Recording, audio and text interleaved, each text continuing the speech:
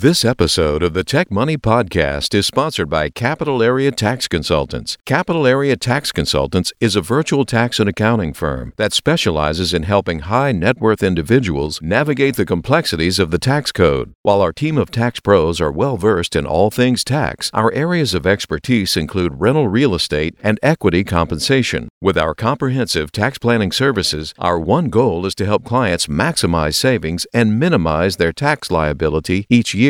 At Capital Area Tax Consultants, we believe in pricing transparency and flat fees. Before engaging with us, you'll receive an upfront quote in black and white with a description of any services to be performed. This way, there are no hidden surprises. So don't wait. Reach out to us today to experience a better approach to taxes at www.capgllc.com. Again, that web address is www.capgllc.com.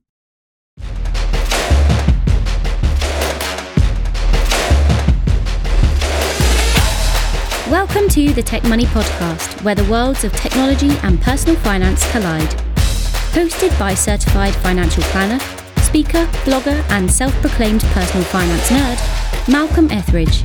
Each episode aims to make you just a little bit smarter about your money, all from the perspective of the tech professional. Without further delay, here's your host.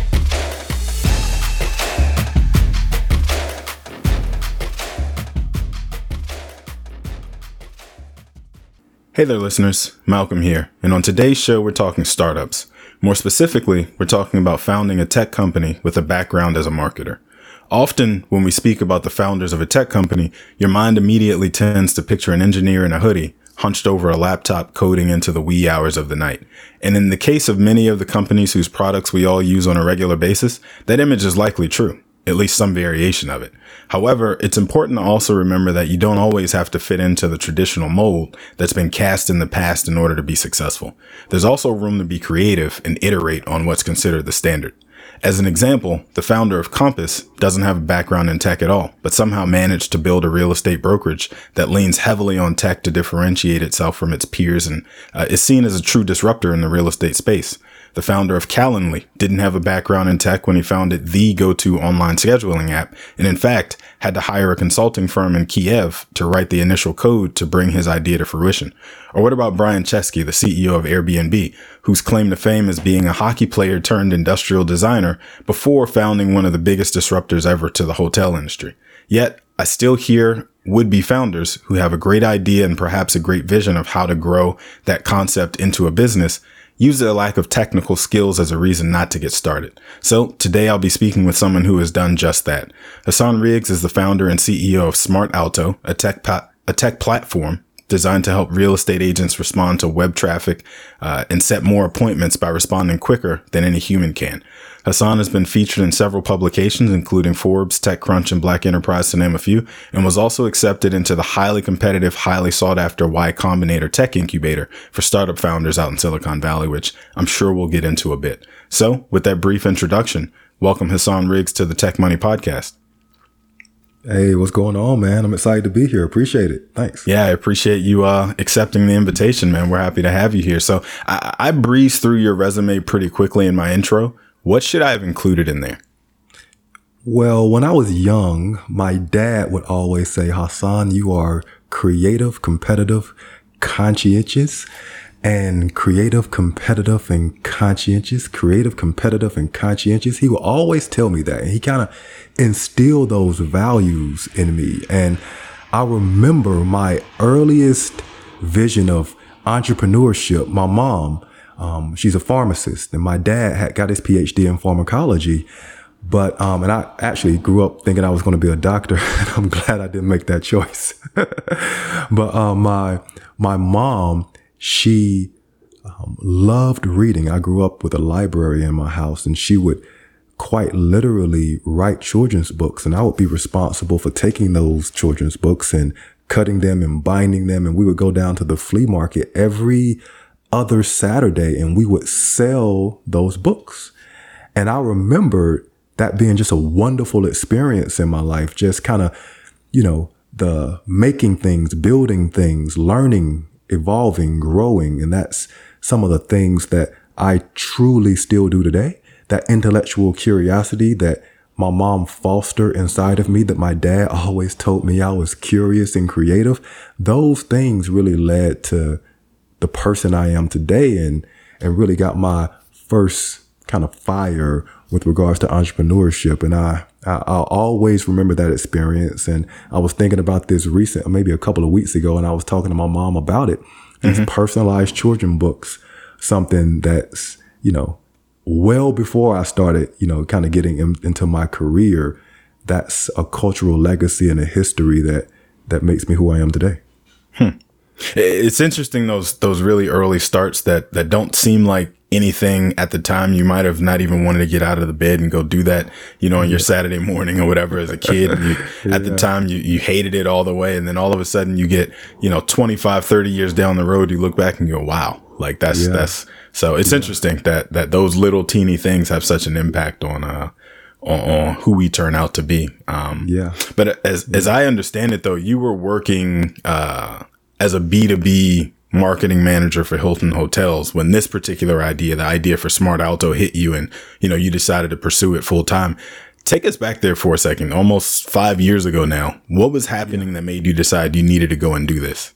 Yeah, so a couple of things. One is, so I've always been entrepreneurial, right? And when I was in college at the University of Alabama, I had a couple of jobs. I started a couple of businesses, but I also had a couple of jobs. And one of the jobs that I had was I was an inside sales agent at a real estate brokerage.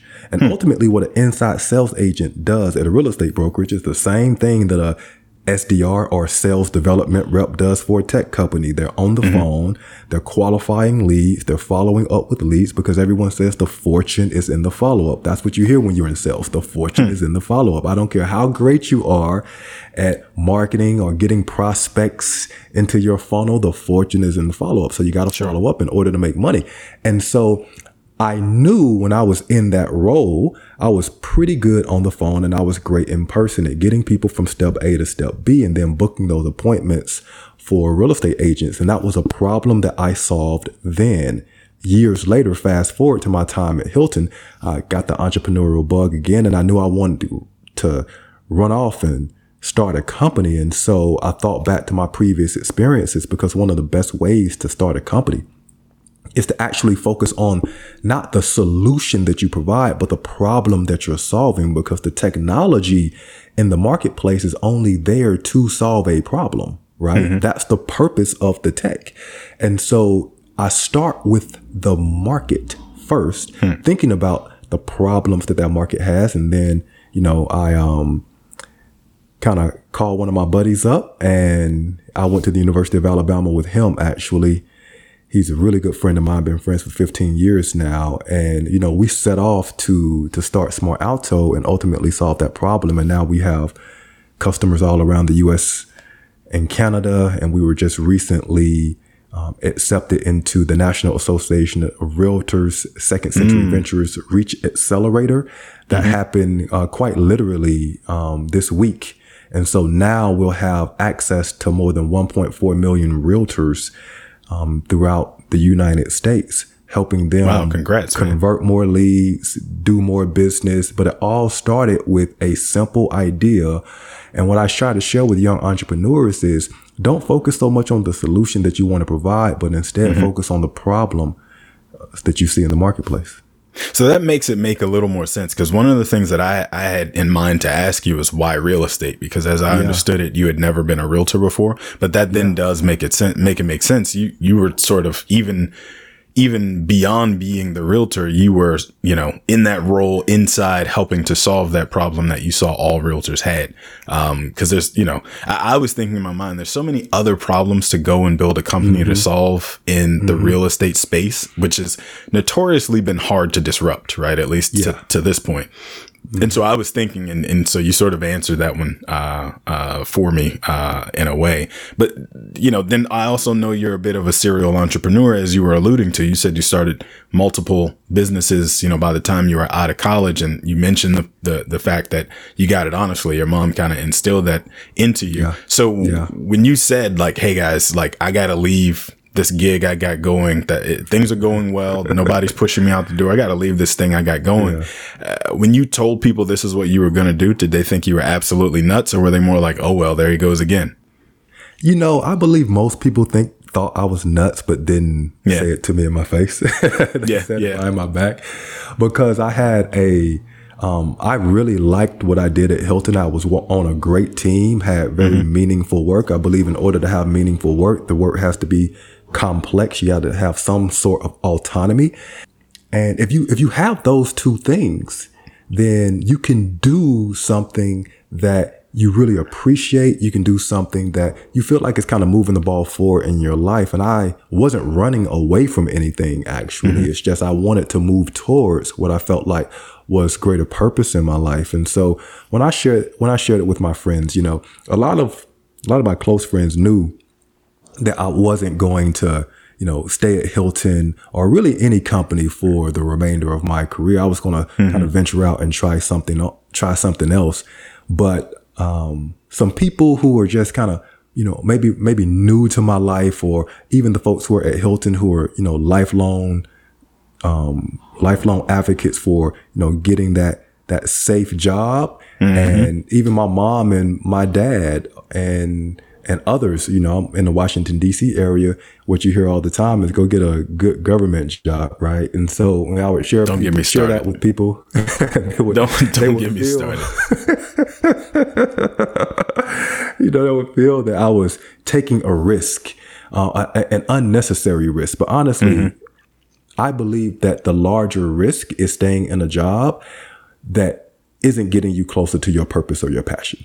And really, as humans, we're awful at evaluating risk, especially long-term risks, right? So, you know, we are scared of lions, tigers, and bears, but then we put extra salt on our French fries. And trust me, heart attacks and strokes cause more death than lions, tigers, and bears, right? So we're just awful at evaluating risk. And so it's really important to be disagreeable in a sense. And what I mean by that is being able to disagree with folks and not rely on social approval for you to make a decision on your life. You can't allow other people to define what success looks like for you in your life. That's your job. That's your responsibility. And so I took that very seriously. And my mom and dad, you know, taught me to be an independent thinker when it comes to the way I define success. And, you know, that helped me have the confidence to kind of go against the grain and go against the wind in a sense. So I probably know the answer to this, but from your experience, would you say that there is ever a right time to leave the comfort of that corporate job we're talking about to start that thing that's been like waking you up at night thinking about it? What do you think I'm going to say?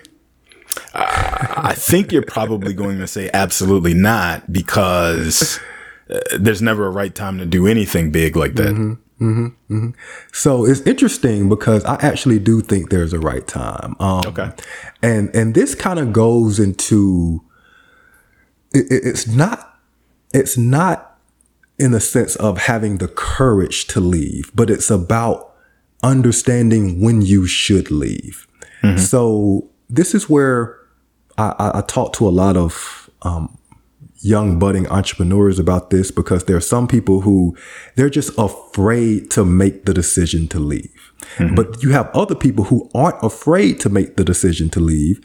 But I share with them they shouldn't leave right now. And because the way I kind of think about this is don't allow your emotions to make these temporary emotions to make lifelong decisions for you. Right? Sure. So the way I think about this is there's a difference between clock time and calendar time.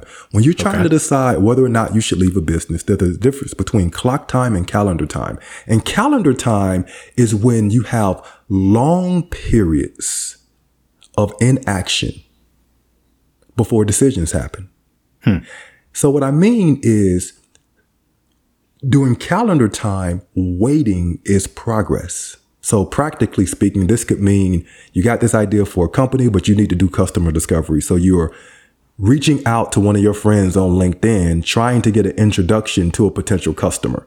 Well, it takes you 3 weeks to reach out to that friend to draft the email and get them to respond to you and have a conversation with them to talk about the person that you want to meet and why that's important. And then it takes another week for them to actually send the email, and it takes 3 weeks for the person you want to talk to get back to you. And then it takes, another 3 weeks because they're traveling and it's the summertime for you to actually connect. And so now that's 8 weeks or so worth of time. Well, that's really an important time, but there's also a lot of waiting in there. And then you multiply that times, 5 or 6 or 10 or 15 people that you're trying to do that with. And you have a lot of waiting that's there. But then there's clock time. And clock time is where every single hour that you put in gets you 1 unit closer to the output that you need. I see. And that's where you may be writing code. You may be running marketing experiments. You may be doing demos.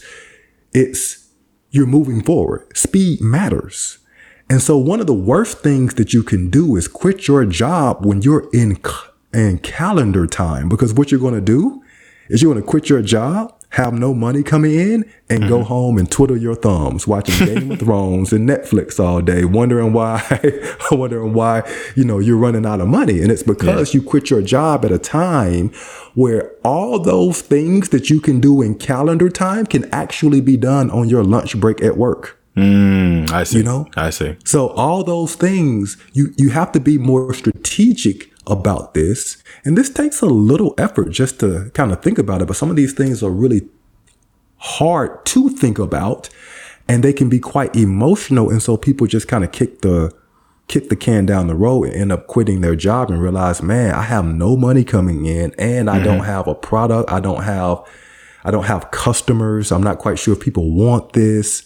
And they end up going back to their job pretty quickly, or getting stressed and out, kind of doing some things they didn't originally anticipate. So instead of doing the things that give you a softer landing point when you do finally make that jump, you're pushing it all down the road, saying, when I do finally make that jump is when I'll start to do those things. That's the difference you're making. Yeah, it's a mistake to think that you need to quit your job in order to start a business. That's not true. You don't. I would agree with that one. You can do a lot of really important business activities while you are still making money at your current job. And you can do those things on lunch breaks. You can do those things after hours, on weekends. There's time in the day, put down clickbait and Game of Thrones and, all these fancy TV shows, and actually start working on your business. And if you do that, you will realize that you waste a lot of time every day, right? So, I read earlier this year in January, I read Elon Musk by Ashley Vance. And one of my key takeaways from that is when you think about Zip2, PayPal, Tesla, Solar City, SpaceX, all these businesses that Elon Musk had, man, this guy is relentless. He is, everyone has a certain level of talent and intelligence, but it also takes competitiveness and resilience. And that's what he's got. And he's willing to sacrifice more than everyone else in order to get there. And so there's something admirable about that, about this hierarchy, this order of priority that he set, and said, you know what, I'm going to accomplish this goal. And because I'm ordering these things in a sense of priority, I'm going to make sacrifices in other areas of my life. And here's where those areas are. Right now, you got to make trade-offs, and, maybe he made the right or wrong trade-offs. That's a conversation for a different day. But there's a difference between being afraid to leave. And for those people, it's like, hey, there's no time like the present, than picking the right time to leave. And that's where clock time versus calendar time comes in. Yeah. Well, so the reason I said I assumed you were going to say there's not a right time is because I personally feel like if you're a person who really has a burning desire to go pursue this idea that you have, you're already working on it on the weekends. You're already working on it 5 to 9 after you get home from your 9 to 5, right? So to speak. And the universe forces you to make that hard decision, right? It becomes this thing to a point where you literally don't have an option but to leave to pursue this thing. Kind of like, I've probably seen every episode of Shark Tank they've ever put out 3 or 4 times, right? And there's every season, there's this person where they're like, are you working on this full time? And the person's like, not quite. I have a full-time job, but we've got so much in sales that it's almost like I have to go do this. And they're like, if you say you're willing to quit your full-time job right now, I will invest in your business to help you, bridge that gap. And they're like, done. I just quit my job on national TV. To me, like, if you're really into it that much, there comes that moment where you've done all the things you're talking about. You put in that time. It's already making money and you're just hanging on to the job because that's your safety net. And then the universe will tell you, like, this is the moment of truth. You have got to pull that ripcord and jump out the plane, at this point, because otherwise, like, your window will close. So that to me, and it does, I think, go along with what you were just saying, that, like, I think it has a little bit more to do with desire and motivation than anything else. But like, as you think back to the moment I was just asking you about, where you're deciding, like, this is a thing that I have to go do, was this sort of like a product market fit sort of thing where you were able to look around and say, I'd pay for this, so I know others would too? Or was it something you heard so many other people asking for while you were working in that inside sales job that you knew for sure the market was there, even if the product wasn't yet? And so you couldn't let that go for the years that it took, before you came back around to pursuing this? Yeah, before I left my job, we already had some level of traction, right? We already had some sense that this was moving in the right direction, and that, we had validated the market in a sense, right?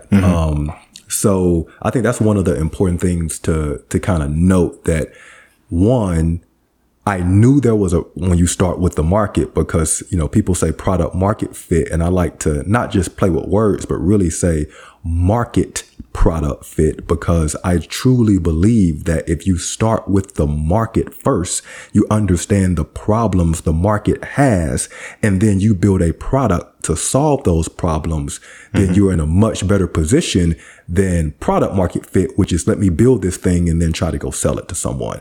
And so I started with the market in sense, because I knew, hey, listen, I had this job before. This was a problem then. It's a problem now. And then when you do any sense of research, talk to a realtor, Google online, you're going to see speed to lead is really important.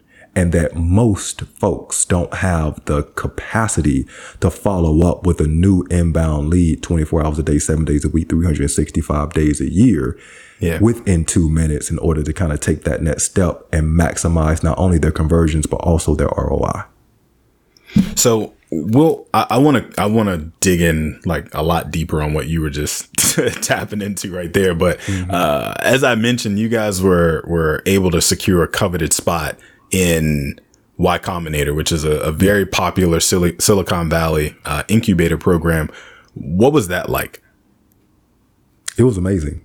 Yeah, it was amazing. So it was amazing for a couple of reasons. So one is that the best thing that comes out of Y Combinator is not actually the prestige of the name or the content that you get while you're there, but it's the alumni community that you're in. So quite literally the network that you get into when you go through there. It's like the same reason why people say, when you leave McKinsey, you're always a part of McKinsey. When you leave Google, you're always a part of Google. You leave Facebook, because the people that I met there are today some of my closest friends. Running a startup can be a very lonely, desperate place. Sure. And I know that, when you read TechCrunch and you look at Business Insider and Instagram and all, LinkedIn, everybody is having success all the time. No one has lonely days. No one has bad quarters. No one has bad months. You know what I mean? It's all this all this fake stuff that people put out. But the reality is most days, especially when you're starting your company, I know I was sitting in a room by myself on the phone or doing a Zoom demo for 8-9 hours a day trying to convince customers to give me money. And I was hearing no a lot more than I heard yes. So, and always asking yourself, why am I doing this? Yes. And seeing, your savings dwindle and, so it can be a really stressful time, not only for you, but especially if you have responsibility. You got a family, you got kids, you got aspirations, you got people who are looking at you saying, hey, you should be doing this in your life. Why are you focusing on this silly idea that isn't going anywhere? So you've got all of these external pressures. Well, one of the great things that the YC community has is founders who have a documented history of success, who are willing to invest in you and you're willing to invest in them, not only from a discipline perspective, market, product, engineering, sales, marketing, finance, etc., and share kind of what they're doing and best practices around that so that, iron sharpens iron, but also from an emotional perspective, which is, hey, man, it's when you're a founder growing a company, it's really hard to empathize with people who get a paycheck every 2 weeks. So because in that sense, you only eat what you kill. Yeah. Go ahead. I was going to ask, would you recommend then that anyone, who's looking to start a tech related or some sort of tech enabled company go and find an incubator to join so that they can find their tribe, the same way? I would encourage people to find a network of folks who can support you and you can support them. That may not be an accelerator. That may not be the best fit for everyone, but you should not go at this alone. Yeah. You should go at this with, and when I say alone, I mean, go at this with the support, with the emotional, mental support, of like-minded folks, right? And so that may not necessarily be an accelerator, but there are lots of startup founder communities out there where you can find people at your stage, just getting started, making $1 million, making $2 million, etc., making 5, 10 million a year, who are going through some of the same challenges as you, who you can lean on, and they can lean on you to get through the tough times, because resilience isn't built at the top of the mountain. It's built on the climb up from the valley, right? So it's important to understand that every single step you make up that mountain is going to feel like a person is putting a small rock in your backpack. And at times you're going to need to pause, take a break, and before you take that next step. But you also likely need some, quite literally, like some education around the ways to think about running a business. The way we think about the business, the way I think about it, vision, strategy, people, communication, systems, and money, and thinking about those things in that order as you begin to scale. You may not get that information from YC, Techstars, AngelPad, etc. That may be information that you get from talking to a founder who has scaled maybe 2 or 3 steps ahead of you and can share that information with you, So the community is important for a couple of reasons, and YC gave me my introduction to that. So let's talk more about Smart Alto for a minute, right? I mentioned in my intro that you guys, your focus is on helping realtors get matched up with, more leads, set more appointments, and ultimately make more money each year. But you kind of got into it and I cut you off, but share with us, how does that actually work? How does the system actually work? So ultimately, our core value proposition is that we have real estate ISAs who help real estate agents, realtors triple their productivity, book 5 times more appointments, and ultimately make an additional $40,000 per year in GCI without doing any cold calling. And so practically what that means is we pre-screen real estate leads, we filter false inquiries, we make sure that the real estate agent can spend their time on the highest value and revenue producing activities possible. So we operationalize their sales. So the way it works is when a home buyer goes to Zillow or they see a Facebook ad of a real estate agent promoting a house, or they go to Redfin or any of these portals out there, they say, you know what? I see that house. I want to talk to the agent who represents that house. So they'll put in their name, telephone number, and email address, and that information goes to the real estate agent. The problem is the most successful real estate agents, they're busy. They're off reviewing contracts, showing homes, going on listing appointments. And so they don't have the time to consistently follow up with these new online leads. And so they don't. And so they just paid money to generate this new lead, and this new lead doesn't get followed up with at all. And if they do, it's 48 hours later. Yeah. Right. But the expectation of the home buyer, when they say, hey, I want to see that house, you want to talk to someone now. You've got you want to see it today. Yeah, you want to see it today. You want someone to respond to you quickly, because we live in this on-demand, always-on world where we don't want Amazon next day. We want Amazon today, right? Yeah. We want Uber Eats now. So we live in this world of instant gratification, but the real estate infrastructure and the agents just aren't set up for that. And so that's the problem that we solve. Instead of that information, the name, telephone number, and email address only going to the real estate agent, that information comes to us too. And so when that information comes to us, we'll qualify that real estate lead, that home buyer, and we'll ask them questions like, what's your price range? What area are you looking in? Do you have the authority to buy? Have you been pre-approved?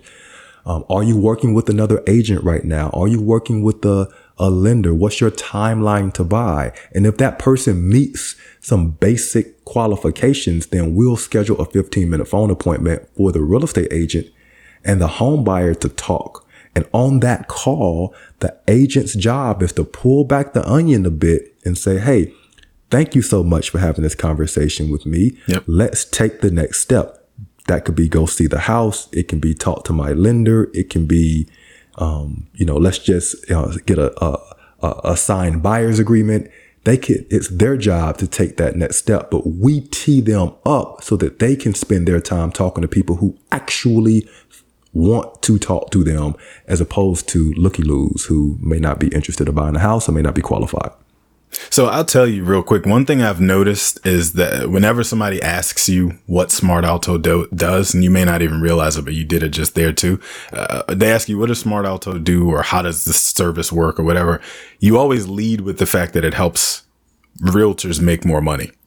Which I think is interesting. Like, as a fellow marketer, I appreciate that, right? Often people want to tell you all the great features of their product or service and why they're so smart or they're so special and they created this wonderful thing. When in reality, the end customer, your realtors, they just want to know, how is this thing going to make my life better, right? And so I think it's awesome that you always lead with the answer to that question, even though they haven't asked it yet.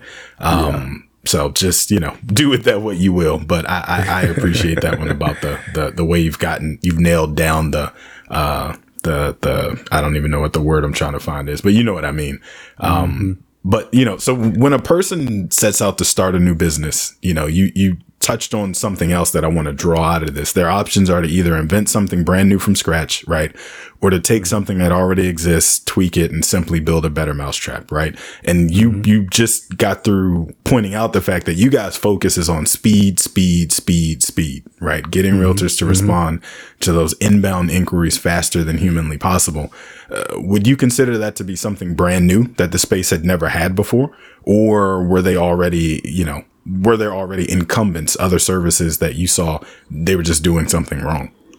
Yeah, so there were already a little competition in the marketplace, and people have been trying to do this and solve this problem for years upon years upon years, because the concept of a real estate ISA is not new. What is new is the way that we're ultimately solving the problem, because now, if you have a single inside sales agent who's trying to follow up with a 5, 10, 15 real estate leads, it's just impossible for them to do that quickly, 24 hours a day, 7 days a week, 365 days a year. And so that's part of the solution and the value proposition that we have, which is the real estate agent's best asset to a home buyer who does not know them is their availability, right? So I'm big basketball fan. Sure. I love Kevin Durant, love LeBron James, etc. But Kevin Durant was hurt 2 years ago. LeBron James has been hurt 2 of the past 3 years. I don't care how great of a basketball player you are. If you are unavailable, you can't help your team. So your best asset is your availability. And we guarantee that every real estate agent who's our customer is going to be available 100% of the time. They're going to be available to meet that home buyer or home seller where they are and meet their needs then. So we give them that full coverage so that they never miss a qualified sales opportunity again. And there's a lot of value and quite literally money in that. So I'll go in a little bit different direction for a second. Yeah. Through my research in preparation for this interview, I've read that you guys have raised over $1 million to date. And I'm not going to ask you for the exact number. I know that can be a sensitive subject for founders for a bunch of reasons. But what I do want to ask is whether you found it to be any more difficult raising funds for a tech company as a founder who doesn't have necessarily that prototypical technical background. Mm-hmm. I haven't actually. and I believe that's because the most astute investors out there understand that that technology is there to solve a problem. And so, in order to be successful, what you need is a great team around you. And that team can come, let's say, if one of the benefits you have if you are a technical founder is that you can build the original version of your product without going out to hire anyone. But you're still going to need to hire a team to build your product for you. You're still going to need a CTO, right? You're still going to need engineer. You're still going to need product. But because I came from the business side, and the astute investors understand that this is a business and that the technology is there to solve a problem, they found comfort that I knew there was a problem here because I had experienced this problem before and now I set out to solve it. So then the question becomes, can you build the team to help you execute? Because that's where the real power is. The real power isn't in the ideas. There's a lot of ideas that float around. People have ideas all the time that never see the light of day. And it's because the difference is in the execution. And so could I execute against it? Could I build a team? Could I get an MVP out? Could I get people to part with their hard-earned money and give them value back? Those were the real questions. And that's why you have some technical founders who go off and build a beautiful product, but don't have any customers, don't have any users, don't have any traction. And it's because they're not actually solving a problem. Well, I'll ask you then the other side of that same question, which I think you were kind of tapping into just there. Are there any skills that you picked up in your years as a marketer that maybe helped with the fundraising process then? Yes, for sure. Because the concept of market product fit is actually pretty new to technologists, but it's not new at all to marketers. I see. Because marketers start with who's the market?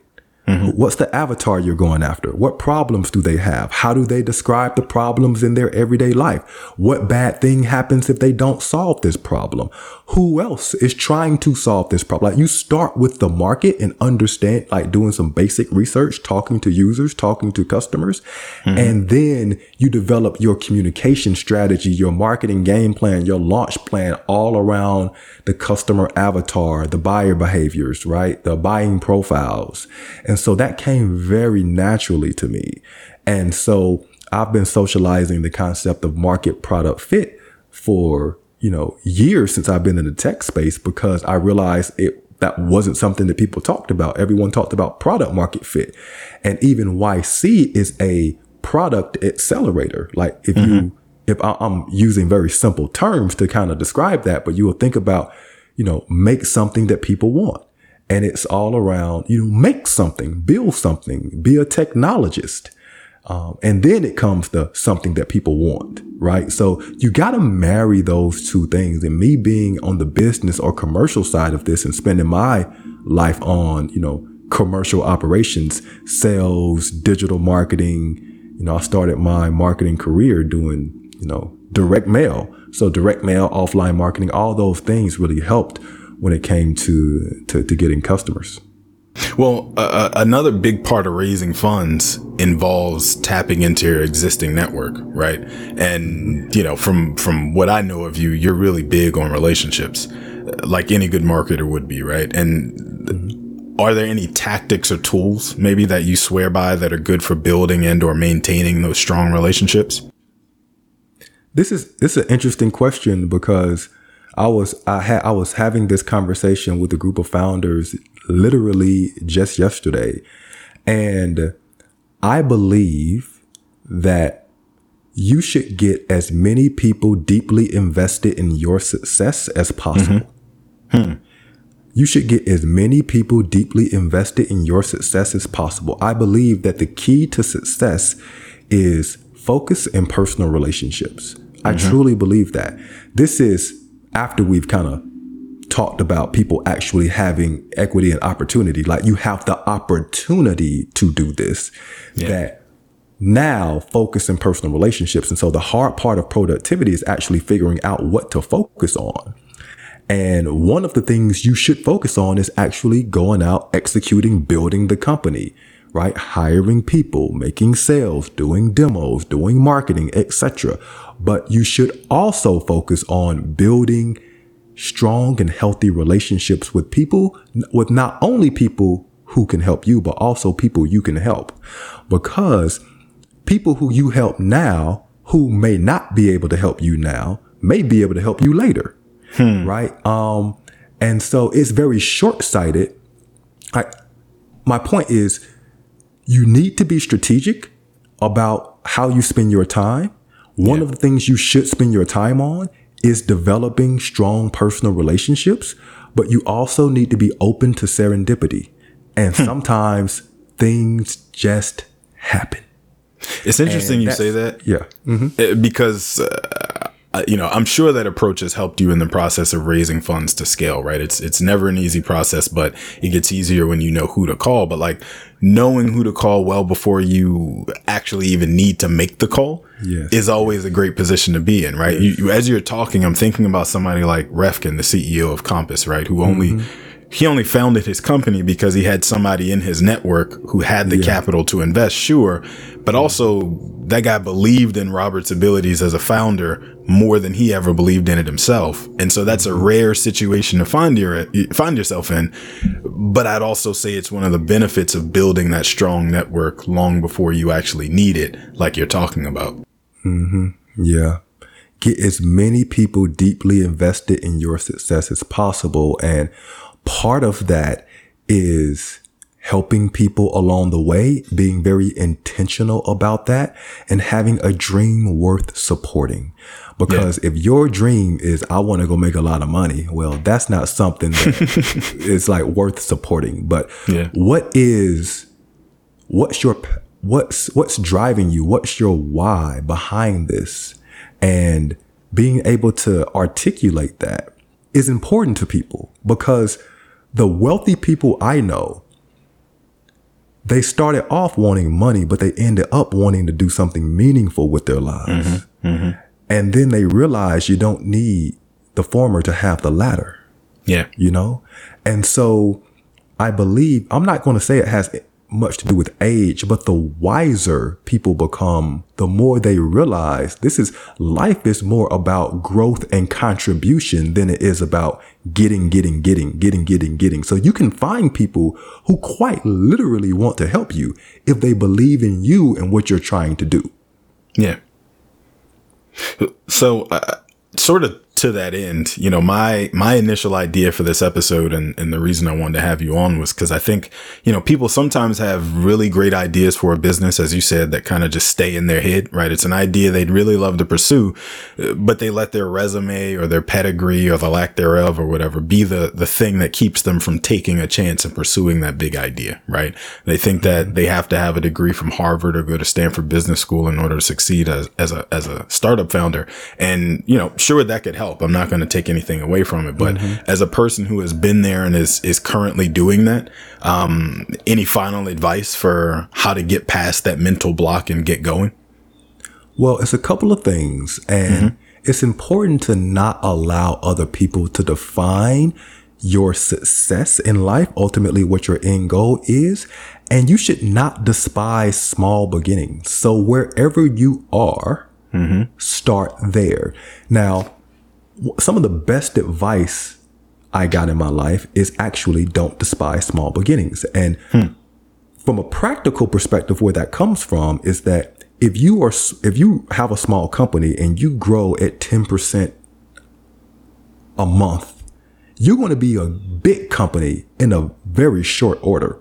Yeah. So when you take a step back, one of the things that distinguishes successful people from unsuccessful people, however you define that, however they define that, fulfillment in life, right, is not their talent. Everyone has some level of talent. And not their intelligence. Everyone has some level of intelligence. But it's actually their competitiveness and resilience.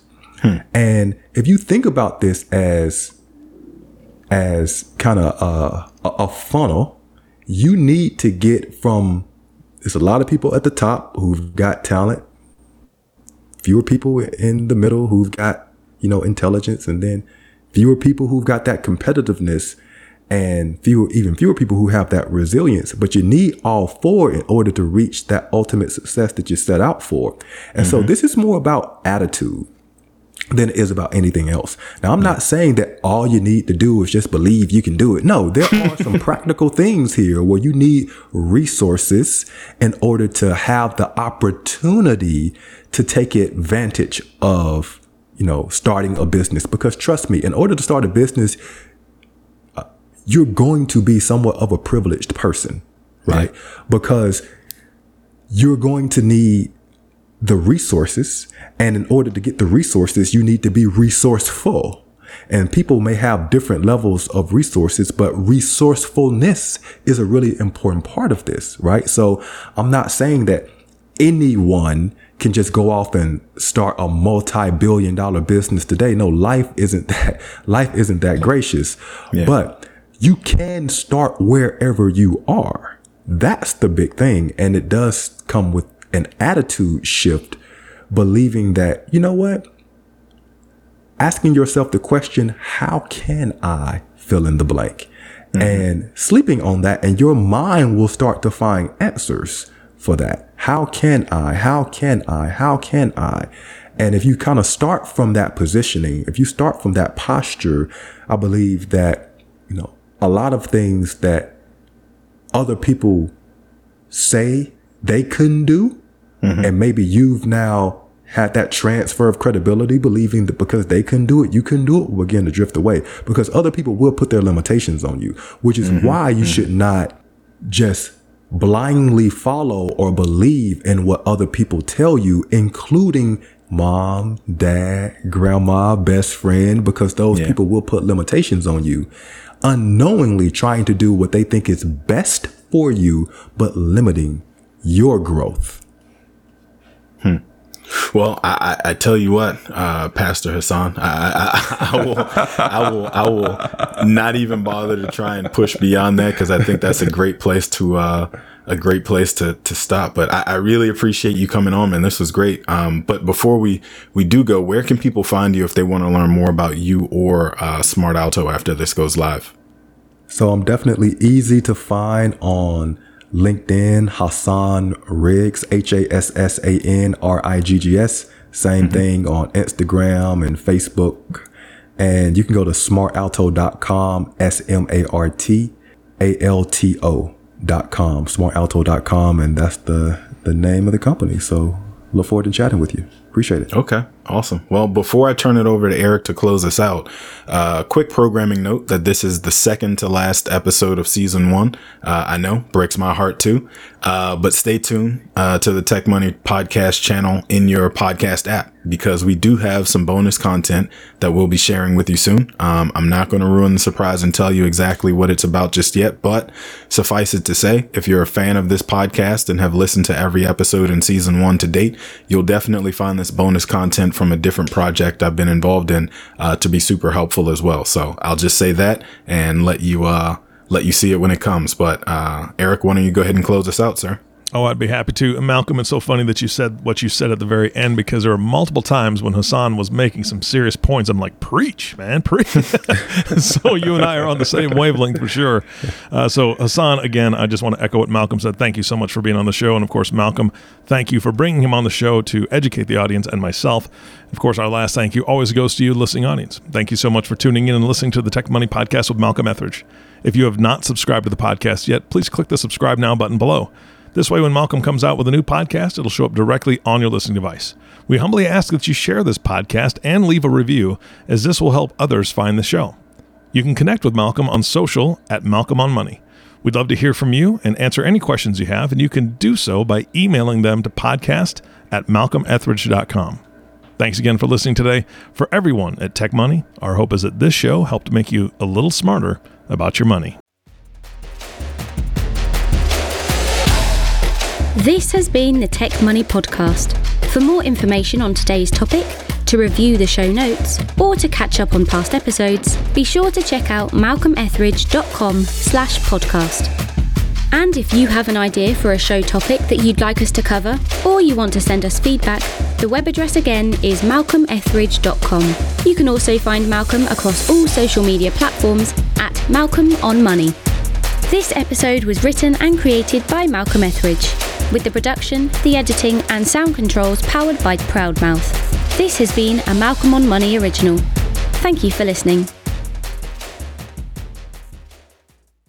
The information shared in this recording and by its guests represents the views and opinions of the guests and does not represent the views or opinions of the host. This content has been made available for informational and educational purposes only. This content is not, nor is it intended to be a substitute for professional financial advice. It is always recommended that you seek the advice of your financial advisor or other qualified financial service provider with any questions you may have regarding your personal financial situation.